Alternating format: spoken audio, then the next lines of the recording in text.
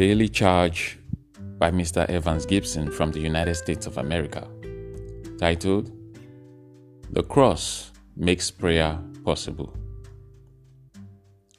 Since he did not spare even his own son, but gave him up for us all, won't he also give us everything else?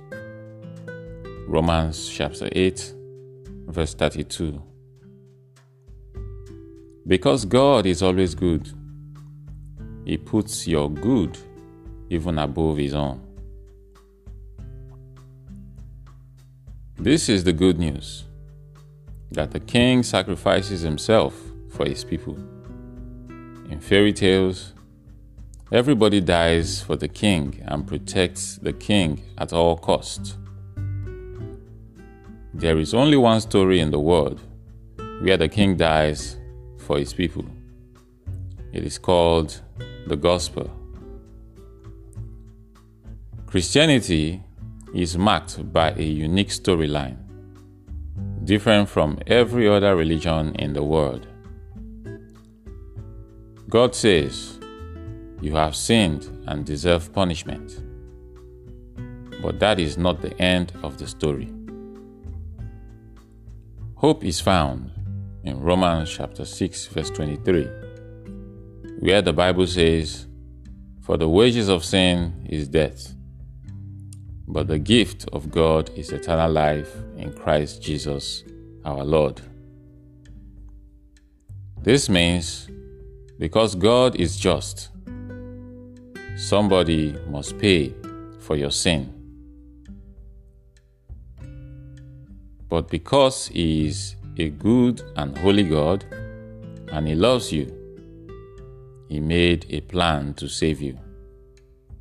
He came to earth as the Son of God, Jesus Christ, and died for your sins.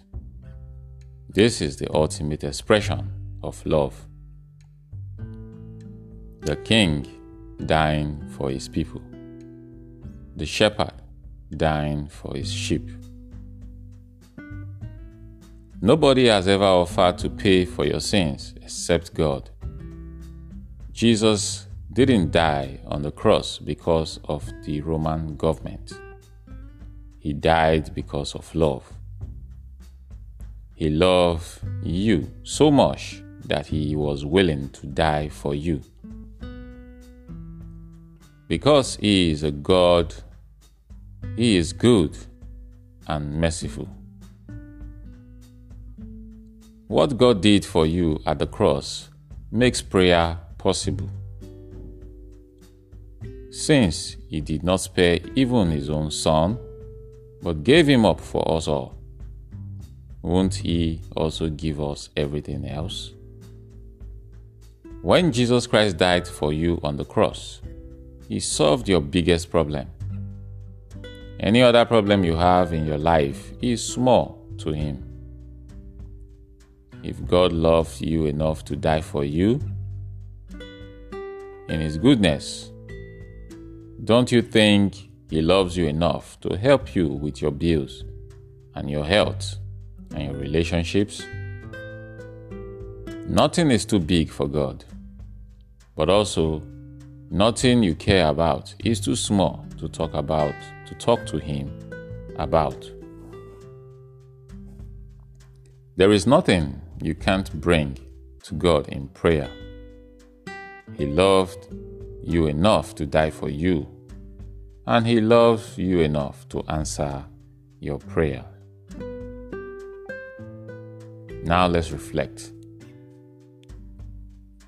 What have you not brought to God in prayer because you thought it was too big or too small? When you consider that Jesus solved your biggest problem on the cross, how does it change your perception or perspective on prayer? What will you entrust to God today because you've already trusted Him for your salvation? Remember, don't fret or worry. Instead of worrying, pray. Let petitions and praises shape your worries into prayers. Letting God know your concerns before you know it. A sense of God's wholeness, everything coming together for good, will come and settle you down. It is wonderful what happens when Christ displaces worry at the center of your life. Philippians chapter 4, verse 6 to 7. Father, I totally submit all my anxieties to you, knowing that your love for me will make a way always. I hope you enjoyed this. Stay blessed and have a great day.